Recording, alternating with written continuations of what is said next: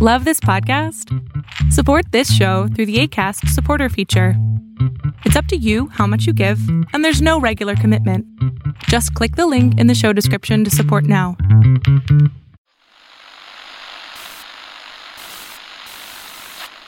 Nine, 12, 10, 28, 2, 23.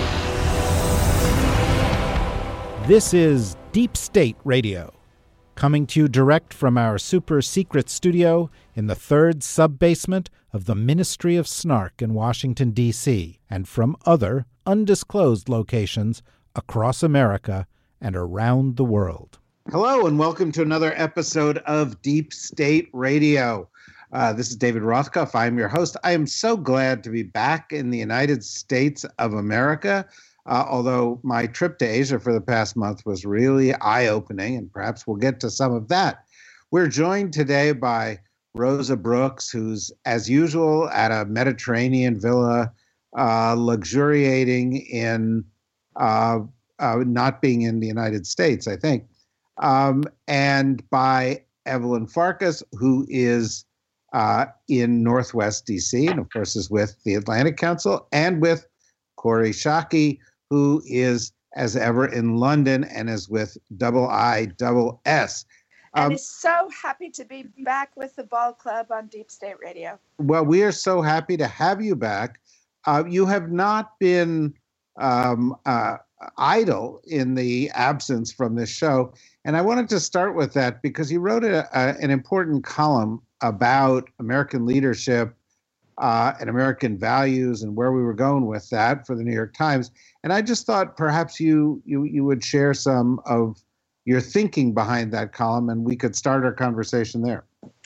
I so love it when you pitch stuff slow and over the plate to me, fearless leader. Thank you, David. You mean by saying, Kori, you wrote something brilliant. Would you repeat what it was? Yes, that's called a big fat hanger over the plate.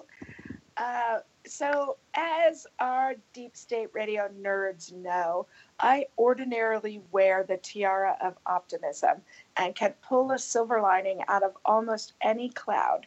But the combination of our president's behavior towards America's closest friends and strongest allies at the G7 meeting, and then his shocking embrace of the world's worst human rights violator at the summit in Singapore with the North Korean leadership actually really rattled me that if President Trump continues in this vein and Americans continue to support those policies, we are actually looking at the end of the liberal order. And two things struck me. The first is how sloppy we are when we talk about the rules-based order, the liberal order, and that my mom doesn't understand what I'm talking about when I talk about that. So I tried to find a way to explain both what we mean when we talk about the liberal order and why the United States built it out of the ashes of World War II.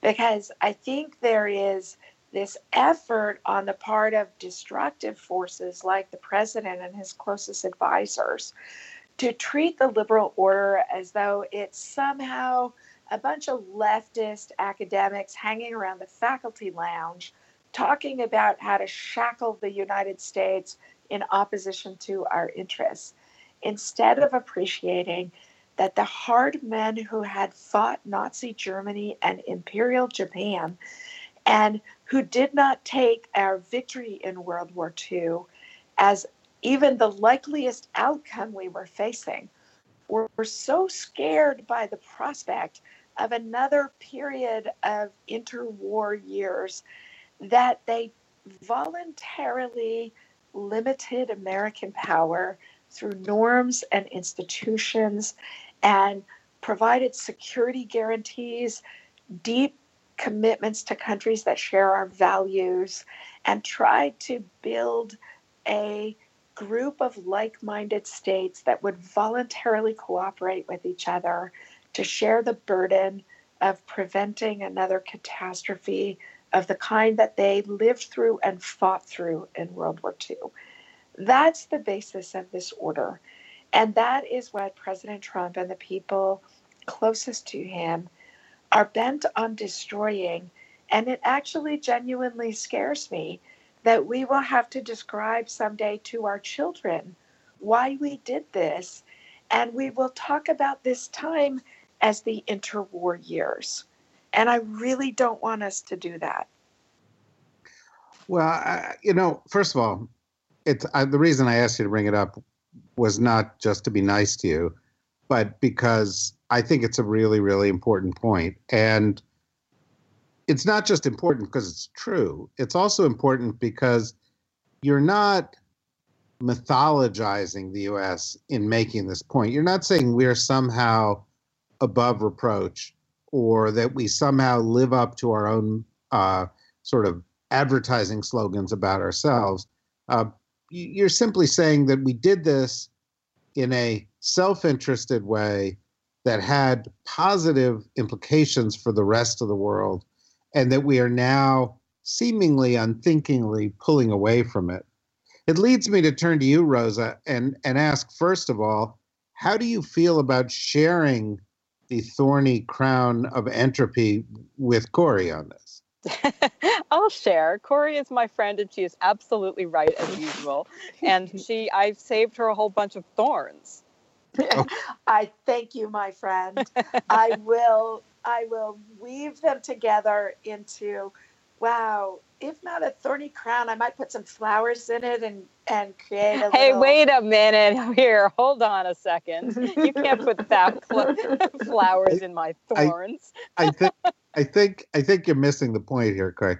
But you may be right, David. Yeah, but Rosa, as we think about this, Kori wrote this a few days ago, and it seems to have gotten worse in the course of the few days. And just, to give you two examples, one, in terms of the alliance, the president of the United States launched out with a series of tweets against the German leadership, the German government, the way Germans were handling immigration. He lied, as he is prone to do, suggesting that crime was up in Germany. It's actually down. Thus seemed to suggest that the egregious behavior of our terrible ambassador in Germany, Rick Grenell, is actually administration policy at this point. The president believes it. The ambassador believes it. You've got to believe it's actually the policy.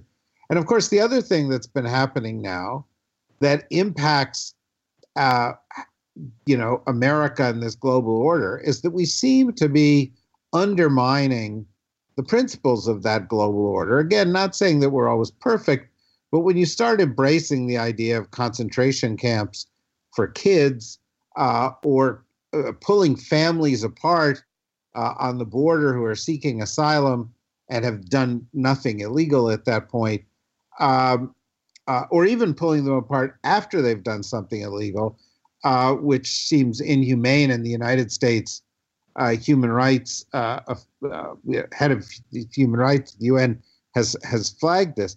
This is just in the past couple of days, but it seems like what Kori is warning of is growing more critical a risk all the time.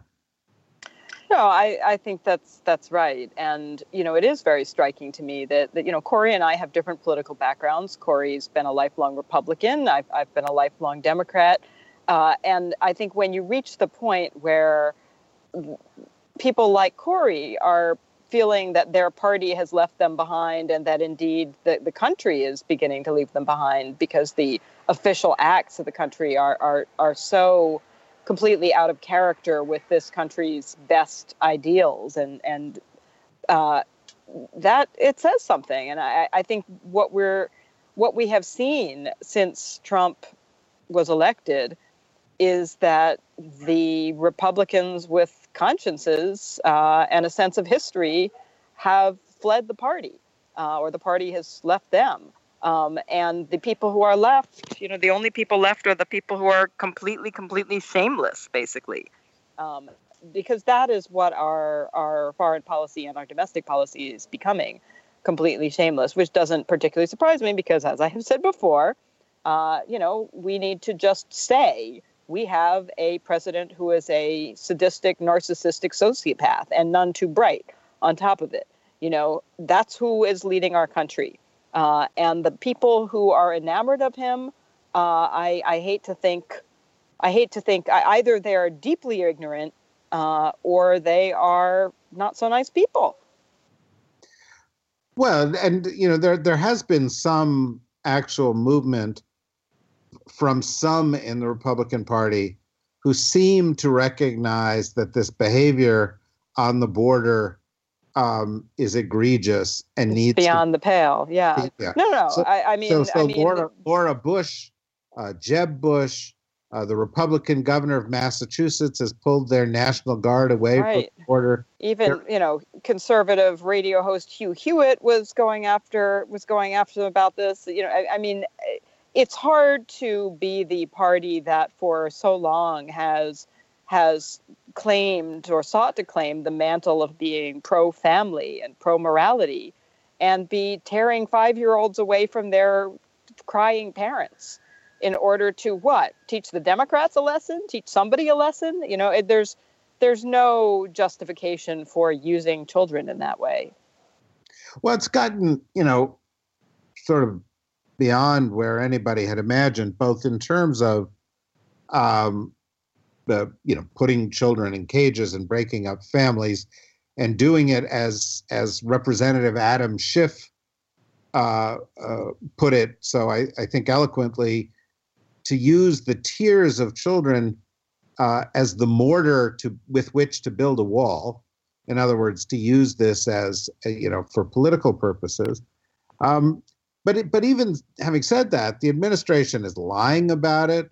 The defenders of the administration have adopted some really outrageous perspectives, including Ann Coulter suggesting that that the children crying on camera were child actors, that this was a complete fraud.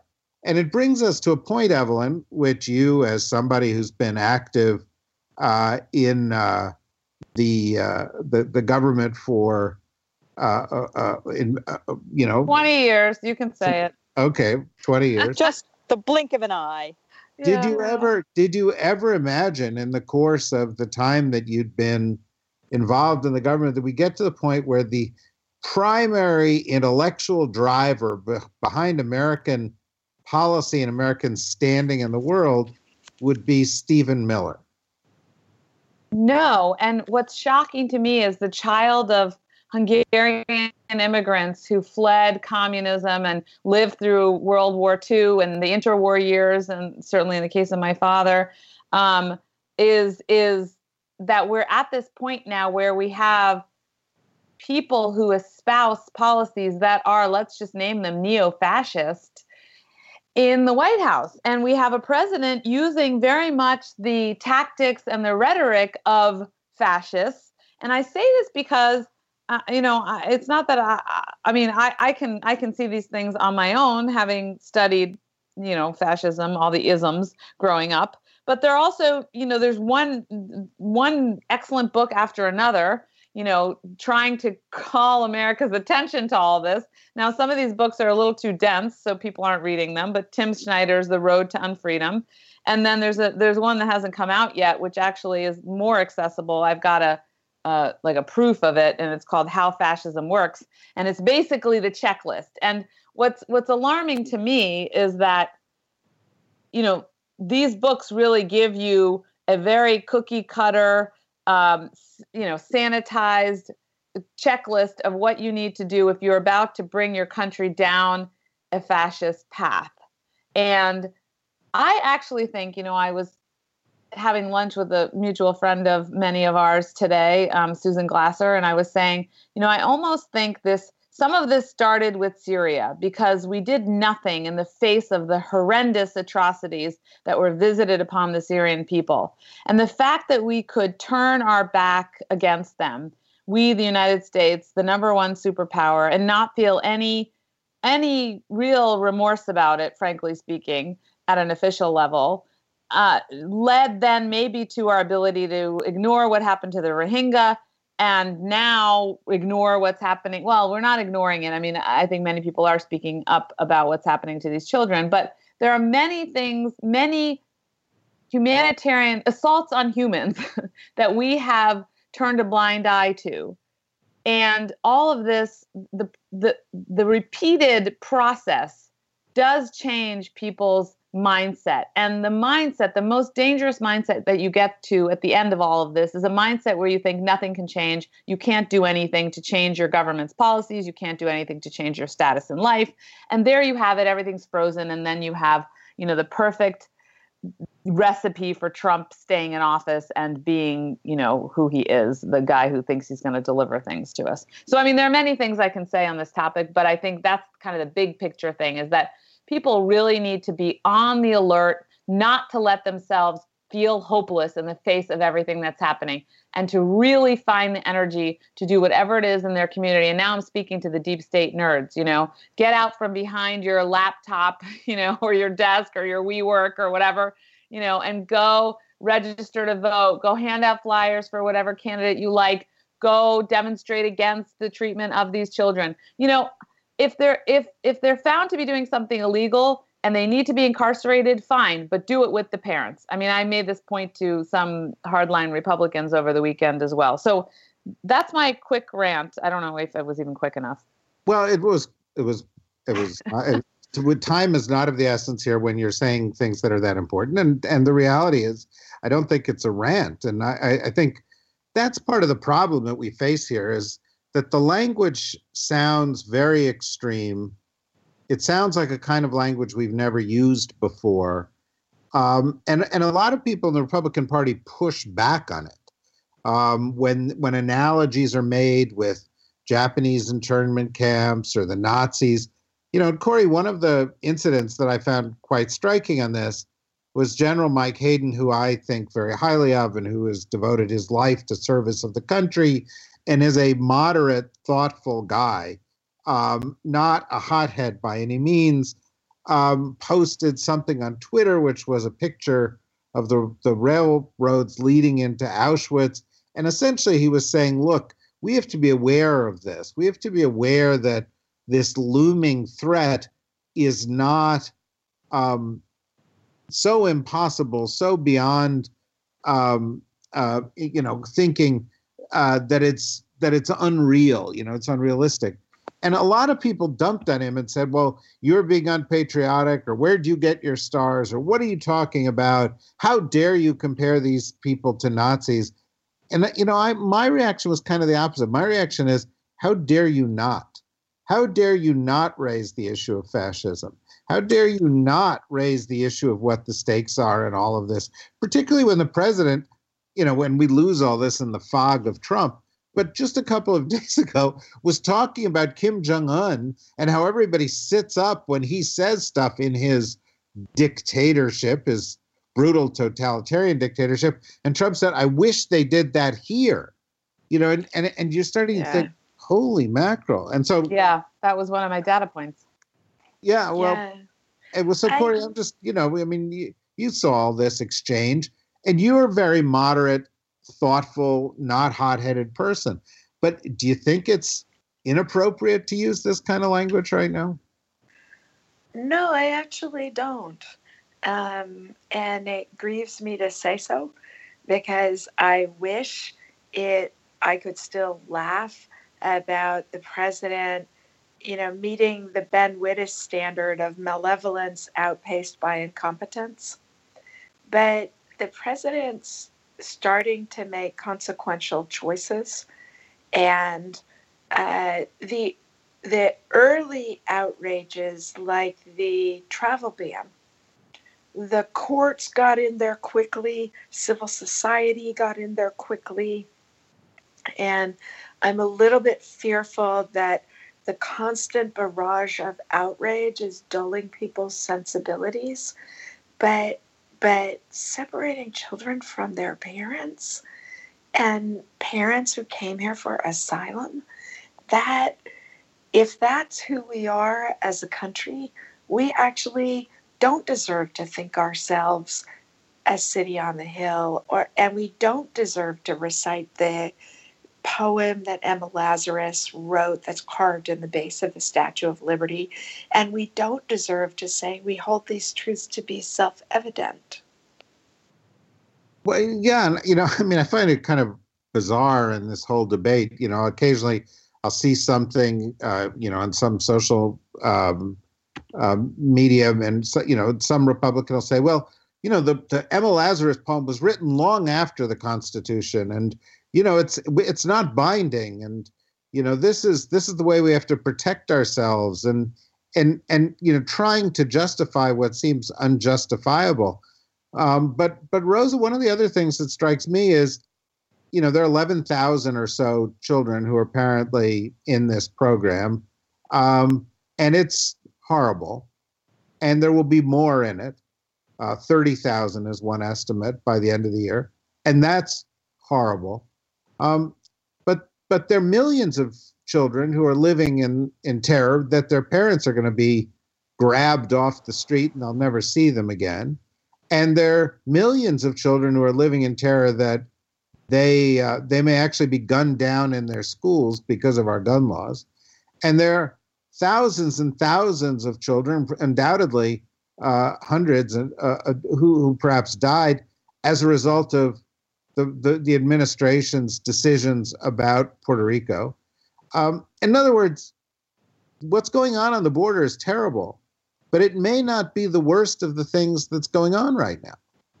No, and I want to wholeheartedly agree with everything you and Corey and Evelyn have said, but I also do think that it's important to remember that some of this horrible stuff started a pretty long time ago under Clinton, was continued under Bush, was continued under Obama.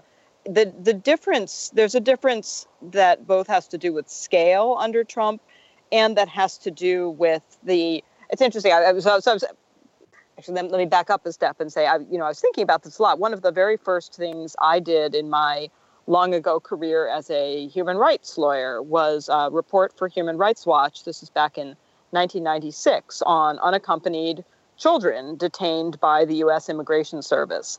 And there were a lot of them then, and we put a lot of them in juvenile prisons, even though they were administrative detainees who had done nothing wrong. And indeed, they were the kind of kids who you would think America would be desperately trying to recruit, right? These were, 13-year-old girls who had walked here from Guatemala, and you'd think, isn't that the kind of person we need in this country? But we put them in jail, basically. I mean, there are fancier words where we say, oh, we're just detaining them, et cetera, but we were putting them in jail, literal jail, both privately operated detention facilities and actual juvenile detention, criminal detention facilities. And it was awful. It was awful then. And this is, of course, more than 20 years ago. It's awful now. We have, then too, we separated families at times. So what's the difference between then and now, right? I think the difference is that then we didn't do it as a deliberate policy. And when it happened, we had the good grace, our government had the good grace to be ashamed of it and often to try to lie about whether it was happening. And you may say, well, that's not so great, but it's, remember the old, whoever it was who said that hypocrisy is the homage that vice pays to virtue. That when you're hypocritical, at least you're acknowledging, however implicitly, that there is a right and there is a wrong. And I think the thing that shocks me about what's going on now is not that we are detaining children. It's not that we are deporting people who are asylum seekers. It's not that we are separating families and so forth. Because it is unfortunately the case that we have done that for decades. But what is different now is both the scale, but in some ways even more crucially, the fact that we apparently no longer have the grace to even feel ashamed of it. That the Trump administration, if anything, seems rather proud of it. And that's really shocking in a sense. And that, in terms of the distortion of our moral compass, but I do think that I think it's a mistake to imagine Donald Trump as this abrupt rupture from the past, because that is part of what ends up blinding us to the ways in which fascism and other pretty nasty isms creep up on us. That they don't happen all of a sudden. We lay the groundwork over many, many years, and then somebody comes along who can tap that vein, who can exploit the ways in which we have allowed ourselves to become hard-hearted. We have allowed horrific things to become normalized, and we have. I mean, I think that's true on immigration. I think it's true on the other issues that you've mentioned in terms of lack of interest in dealing with the problems of people who are very, very poor and who lack access to basic services, lack of interest in facing up to mass incarceration in the United States, which is stunning. If you stop and think about it for 5 seconds, it's stunning, it's morally shocking, it's politically impossible in a democracy to keep that up, and so forth. If you think about it from the perspective of our foreign policy, both our acts and omissions, that we have over decades, we have normalized slowly and surely all sorts of appalling things, creating a situation that then becomes ripe for a completely conscienceless person to come and not even bother to be hypocritical anymore. And we barely even notice, most of us, right? We go, well, what's the difference? So I think that's a hard idea to hold in our minds, to simultaneously say this is what Trump is doing is different. It really is different. But to do that without somehow whitewashing prior administrations and without whitewashing prior periods of American history.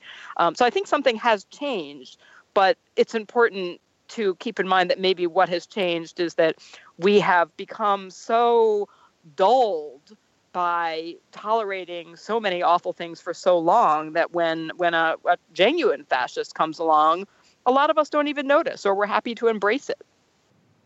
Yeah, well, Evelyn, this point that Rose is making, I think, is extremely important, and the kind that tends not to be made on cable television news shows where everybody's shouting and where easy. Well, we all spend our time on those shows, but they tend to be us versus them, one side against another side, and you tend to lose a little bit of perspective. I differ with you.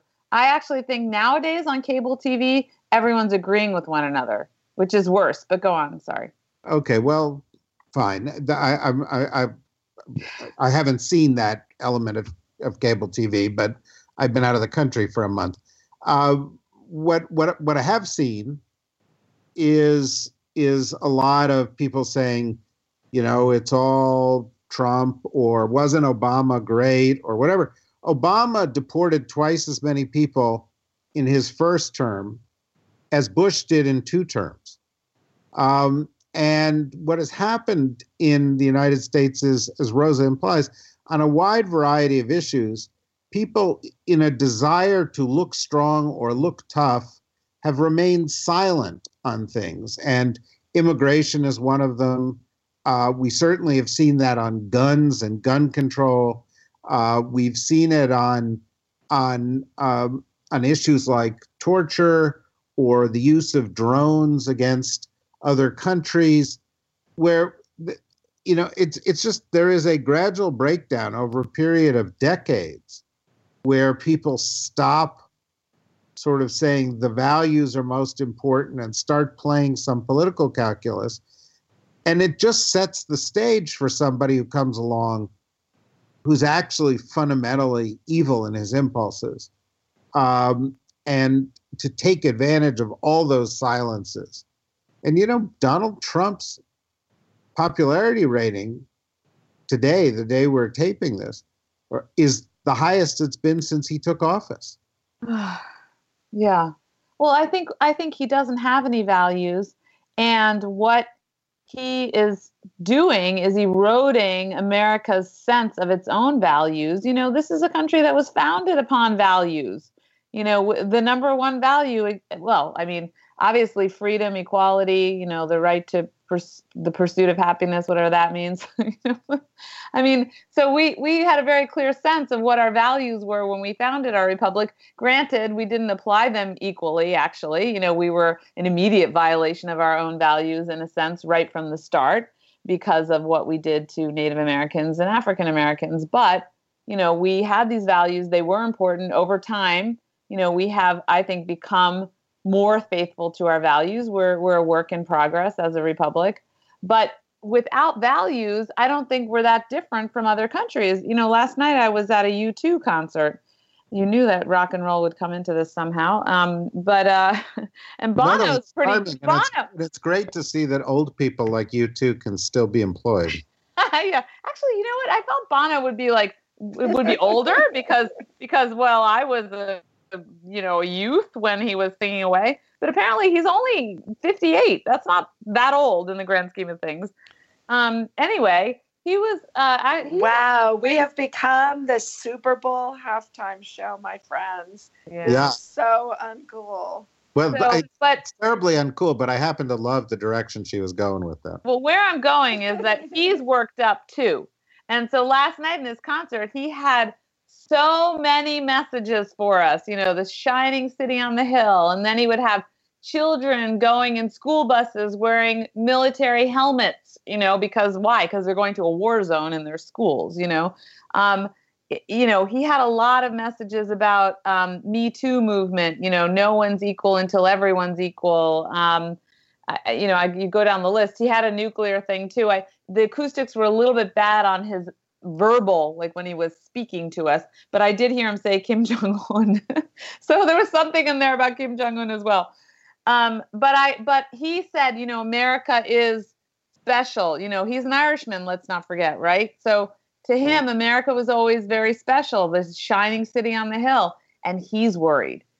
And I appreciated what he did there with his message. And, my friend said to me, I hope he does this everywhere he plays, and I'm sure he does. And there's maybe some self-selection about the people who go to see him play. But I don't know. I swerved off onto Bono, but now I don't remember your original question. My apologies. Okay. Before we leave, I got excited. I was visualizing him, his whole set and everything. Before we leave Bono or John Winthrop, as the case may be, I mentioned this in a previous episode, but it is probably worth remembering once again that when John Winthrop gave his famous so-called Arabella sermon, a model of Christian charity from which the phrase, we shall be as a city upon a hill, the eyes of the world are upon us.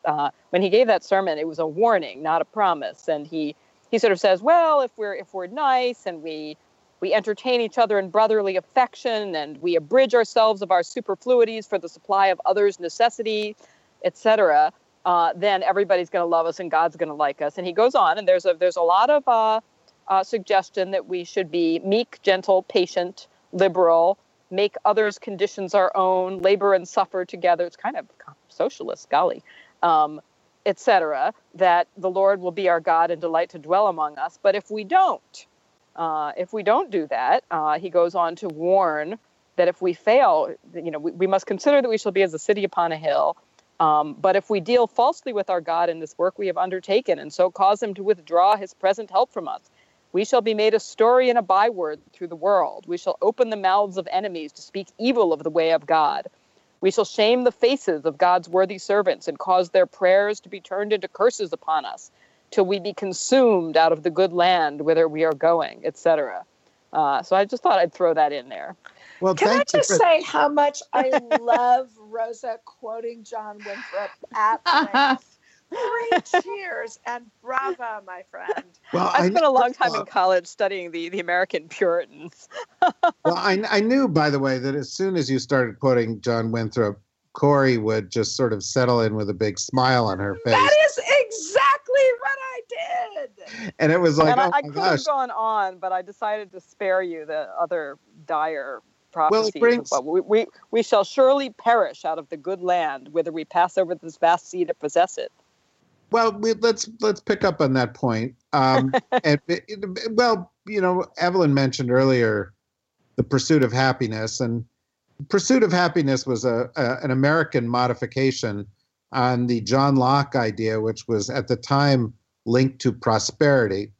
And it reminds some of us who studied that kind of thing that John Locke himself, when he was writing about these sort of fundamental principles by which that we celebrate to this day, was actually also on the board of the organization that was overseeing the slave trade in England.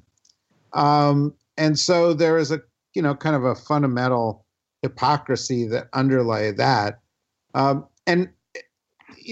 point is that what Winthrop was warning, that we always have to make a choice. And the idea that, we were perfect or something to that effect has never been true. What's always been true is that we always have to struggle, that there is always a choice. And if you are not vigilant, then you lose what you've got. And that this is a dynamic thing and you can't rest on your laurels. And so, Corey, I sort of turned that to you, and I give you the choice of responding to Winthrop or to Locke or both. So what I love about the United States as a hegemonic power is that we had become more liberal as we grew more powerful, right? The United States in the 19th century was democratic but not liberal. Obviously a slaveholding country. The story of westward expansion is the story of disenfranchisement, displacement, and outright murder of Native Americans onto whose land European Americans were encroaching. All of the ways in which after Reconstruction, as the great new biography of Grant shows, Americans lose heart to enforce the things we hold to be self-evident throughout the defeated Confederate states. But what has been so magnificent about the American experience is as we have grown more powerful internationally, we had been growing more liberal, more willing to voluntarily constrain our own power to allow weaker states to have equal stature in order to legitimate our own strength, and prevent them from organizing against us and encourage them to cooperate with us and share burdens. And that was the real beauty of the American-led international order. And what is so shocking to me right now, I take Rosa's point that a lot of these policies might have been in place, just not enforced, or they were a bug and now they're a feature of the policy. I think a lot of journalists and a lot of liberals hyperventilate about policies they don't like on President Trump's behalf and act as though they are threats to the republic as opposed to the natural consequence of elections. I cede all of that, and yet these last 2 weeks have been genuinely shocking to me. To see an American government behave in the way our government is behaving, and to defend it, to pretend it's not happening, that if this is who we are, we really don't deserve our strength, our prosperity, or our security. Oh, that is tough place to end, but it's where we must draw this episode to a close. And I think, honestly, it's where we are in our national debate and where we are as a country. And I'm really grateful for you guys to sort of frame it as you have, and to have a bit of a step back, to just sort of test and see whether the strong rhetoric we're using is fair. We're going to continue that in the next episode, so join us again later in the week for another episode of Deep State Radio. And meanwhile, thank you to Kori Schake, and I hope you feel better. Thank you to Rosa Brooks in your villa overlooking the Mediterranean. And thank you to Evelyn Farkas in your villa overlooking Cleveland Park. And Rock Creek Park. Oh, yeah, Rock Creek Park. Beautiful Rock Creek Park. And we'll see you all again real soon. Deep State Radio is a production of the Deep State Radio Network, a division of TRG Interactive Media. Our podcast today was produced in cooperation with Goat Rodeo Productions and was supervised by Ian Enright. Join us again for another episode of Deep State Radio. If you don't, we know where to find you.